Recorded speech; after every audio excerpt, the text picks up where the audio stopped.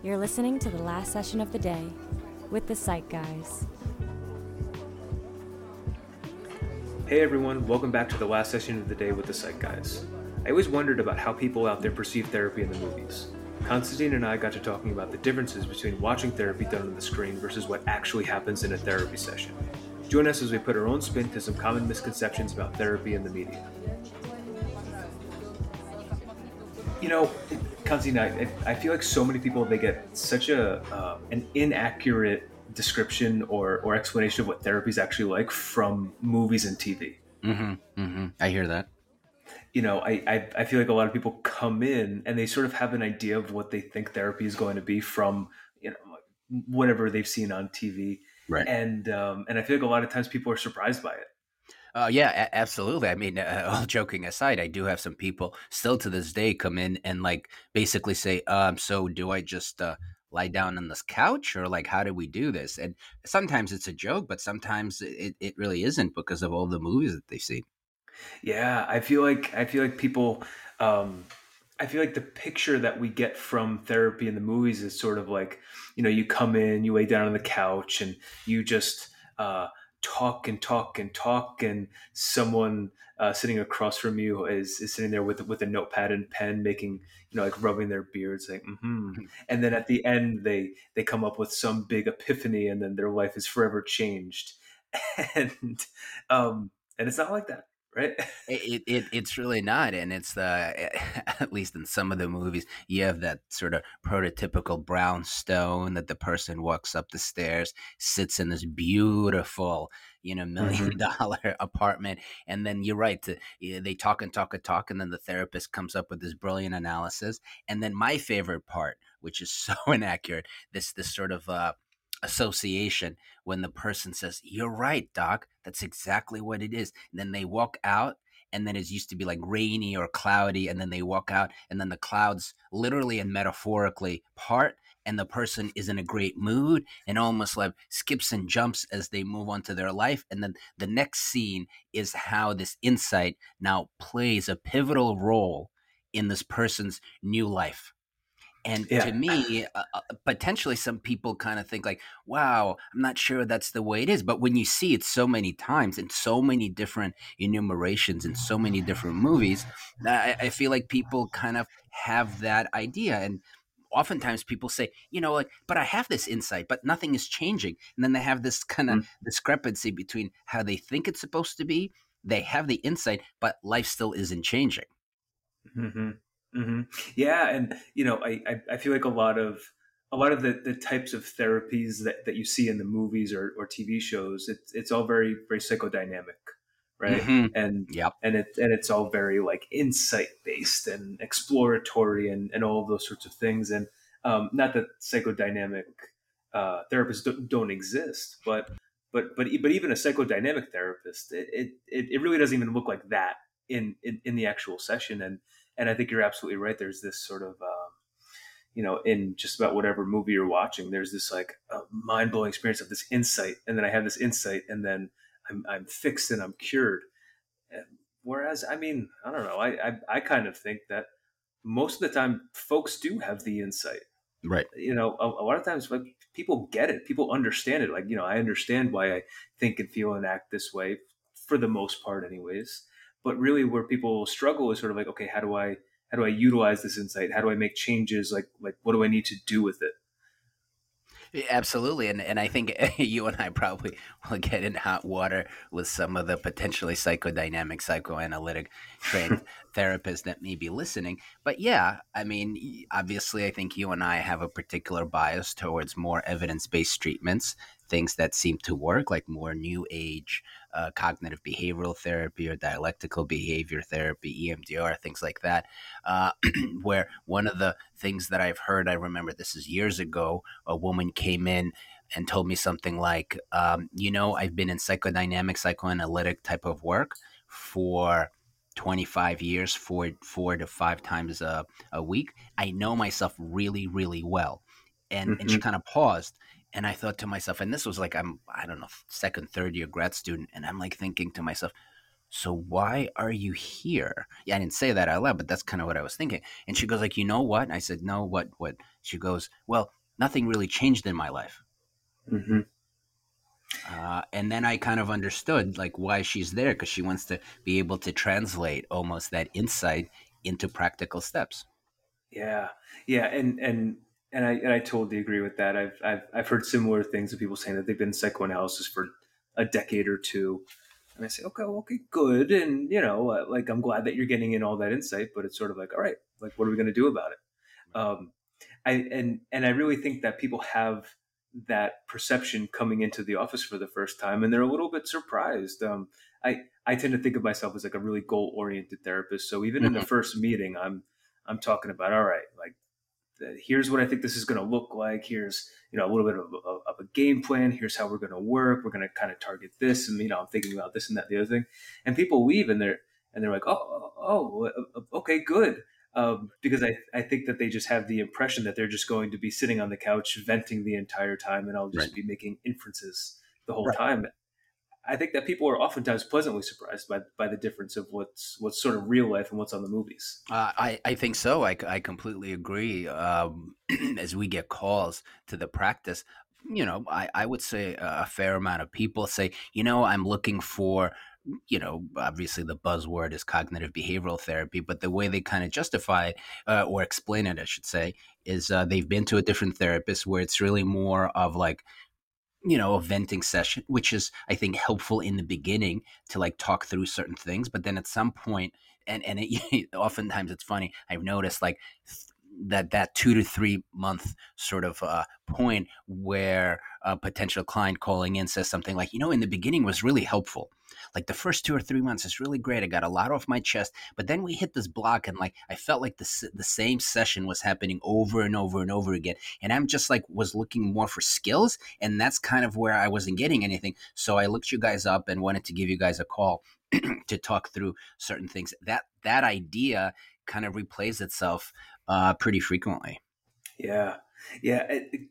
Going off on a little bit of a different part about therapists and movies Mhm. and what it looks like and all of that sort of stuff. Um, I always find it funny how there's always some sort of like romantic element involved. Right. I can think of a couple off the top of my head, so I'm Mhm. thinking of the Sopranos. Right. I know that's a part, and then there's another show. It's an HBO show called In Treatment, Ah, and the very first patient that Paul the therapist sees, he ends up falling in love with, and there's always some sort of I guess I could call it romanticized, both right. literally, um, element of therapy in the movies and TV shows. What are your thoughts about that? Well, I think they take something that's juicy and they make it into a movie. I don't really think that it happens all that often in real life. And as you know, we have incredibly strict ethics around any outside activities or feelings outside the treatment or the session. So all those things are interesting to explore and potentially are juicy or sexy for a movie, but in reality that doesn't happen that often. And really the therapy itself is really more of an engaged conversation about what's going on now and where you'd like your life to go, and like practical ways of how to get there. And this sort of, to your point, romanticized way of being is just not true. It's just not Right. true. It's the way I see it. It's just not true. Like one movie that comes to mind is Analyze This. This is probably, I think, like early '90s or maybe mid '90s, um, where there's also a mafia guy that's having like panic attack, played by Robert De Niro, and then there's the more psychoanalytic, psychodynamic psychiatrist in this case, played by Billy Crystal. And basically, the whole movie, it's a comedy, obviously, but the whole movie revolves around how his panic attacks are related to um, Robert De Niro seeing his father being shot when he was a child. Mm. There's a lot more elements to it, but the therapeutic piece is that. And then all of a sudden, once Robert De Niro processes that, and then all of a sudden empowers himself, and then the panic attacks sort of stop. Hmm. So having that insight and processing that, and I'm a big fan of processing trauma and obviously how it informs anxiety and things like that. But just that connection by remembering an event and talking about it for 45 minutes all of a sudden magically makes the panic attacks disappear. I just think from like real clinical practice, that's really not often how that works. I'm sure sometimes it happens, but it again, I hate to hate to say it this way, but I think sometimes therapy itself is maybe a little bit more mundane, and kind of Hmm. there's like worksheets involved, and we actually like do this in this moment, and and here's how a panic attack actually works, right? Like it just doesn't have that romanticized sexy flavor that's shown in movies. Right. It's more so of like, hey Bob, I want you to tune into how your body feels Right. at this point in time and recognize how that bodily sensation is influencing your thoughts. And I want you to tune into that rather Right. than, Right. oh, let's uncover this, really interesting nugget from when you were 6 years old and then boom, you're cured. Right. So Right. it's really idealized. And I feel like a lot of the times it makes the therapist look like this, like greater than human Mhm. character who has just this like amazing like ability to like find and fix you. Right. And in reality, I mean, it's really not that. It's more so of like, let's put our heads together, let's work on skills, let's understand as best we possibly can, and let's do things to work through these things. Yeah, Um, yeah. It's different. It's definitely different, and I feel like our profession, and now that we're talking about, it, is probably not the only one that's subject to something like that. I'm thinking even like attorneys, right? Like criminal attorneys, right? Like they are shown to be this exciting life where you you get to talk in front of the court, make a case that, and then the person wins, and everybody's super happy. But in reality, I mean, just knowing tangentially through even the people I work with, it's boring as hell. yeah. It's boring as hell, and the way that it's romanticized or shown in the movies, and the way it's really in real life is so different. And I think our profession is very similar. You're making me think of another profession. Mhm. Um, not by my choice. Not that I have any problems with it, but Grey's Anatomy is playing in my house Ah, quite a lot, and gotcha. talk about a dramatized show Right. that's idealized and everything's so, And so so I think you're right. I mean, I think Hollywood really takes whatever they can get from a profession, and they take the most like neat parts, and then they blow it up to make it. That's the entire job. that's exactly what it is. And like in Treatment, I actually thought that was a pretty good show, and a pretty Hmm. I forgot the actor Burns. I keep forgetting his first name, but I thought he did an excellent job. And the fact that he had this person who he was consulting with, and also kind of acted as a like part supervisor, part therapist, which kind of never figured that one exactly out. But I thought the show itself was pretty good, but which probably mirrored more like an actual psychodynamic kind of an approach. While Yeah. I think our treatment that's a little bit more CBT based. There's like things to do between session, and like you gotta like write things down, and like there's like cognitive distortions that you're encouraged to pay attention to. So I think there's this kind of dichotomy of, on the one hand, it's a little bit more boring and mundane. On the other way, it's a lot more effective. Hmm. So Hmm. I think people who are calling it for treatment may want to kind of think of it that way. It's just two people coming together. You're talking about your life. We're trying to suggest some tools that we know that work, and then we are keeping track of it as weeks go by. And that's kind of it in a nutshell. Yeah. I'm wondering if you're ever watching something and you I don't want to say get angry, Mhm. but like a little bit of like, oh please, come on, like that would never happen. No one would ever say that. That's not how you would ever handle that in a session. Yeah, I mean, I feel like that happens all the time, especially for many reasons. Even the thing that mimics A type therapy that I don't particularly do, like, yeah, my approach would be so different from it. And just even the idea, just going back to the analyze this movie, like, that character is so different from the way I am in therapy. Like, because Mm-hmm. it's a lot more, there's a lot more interpretation. There's Mm-hmm. a lot more, almost like from my point of view, seems to like uh piece together things that I would say, I don't know, are maybe tenuous at best, that are connected, and making this interpretation. And then the patient is sort of like potentially in this vulnerable state, like you just feeding information. Then they walk away saying, yeah, that sounds right.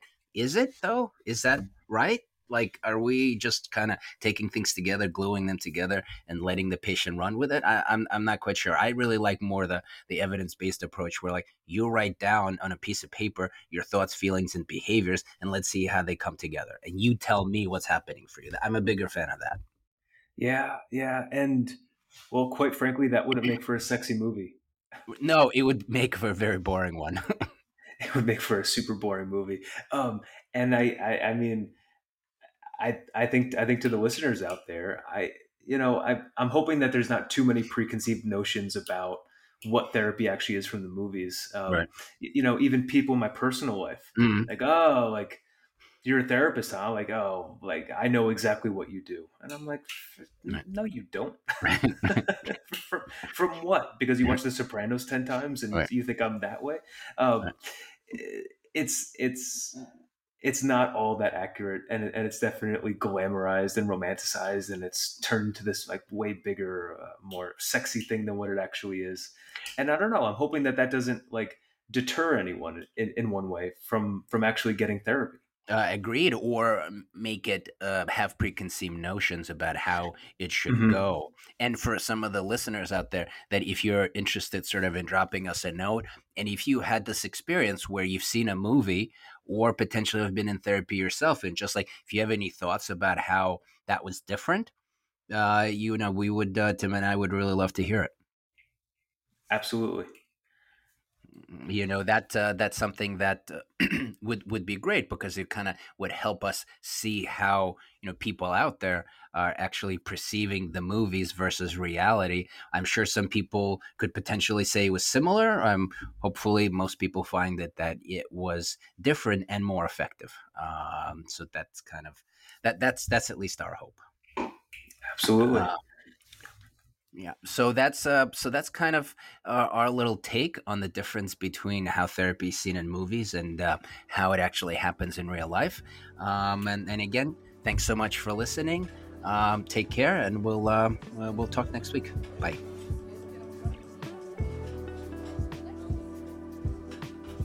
Thank you for tuning in this week. As always, we hope that you enjoyed the show, and please make sure to subscribe. We love to interact with our listeners. If you have something you'd like to comment on, ask us about, or hope to hear on the show, please message us on Facebook or Twitter at Last Session of the Day with the Psych Guys, or send us an email at lastsessionotd@lucancenter.com. Hope to hear from you soon, and tune in next week for another engaging episode.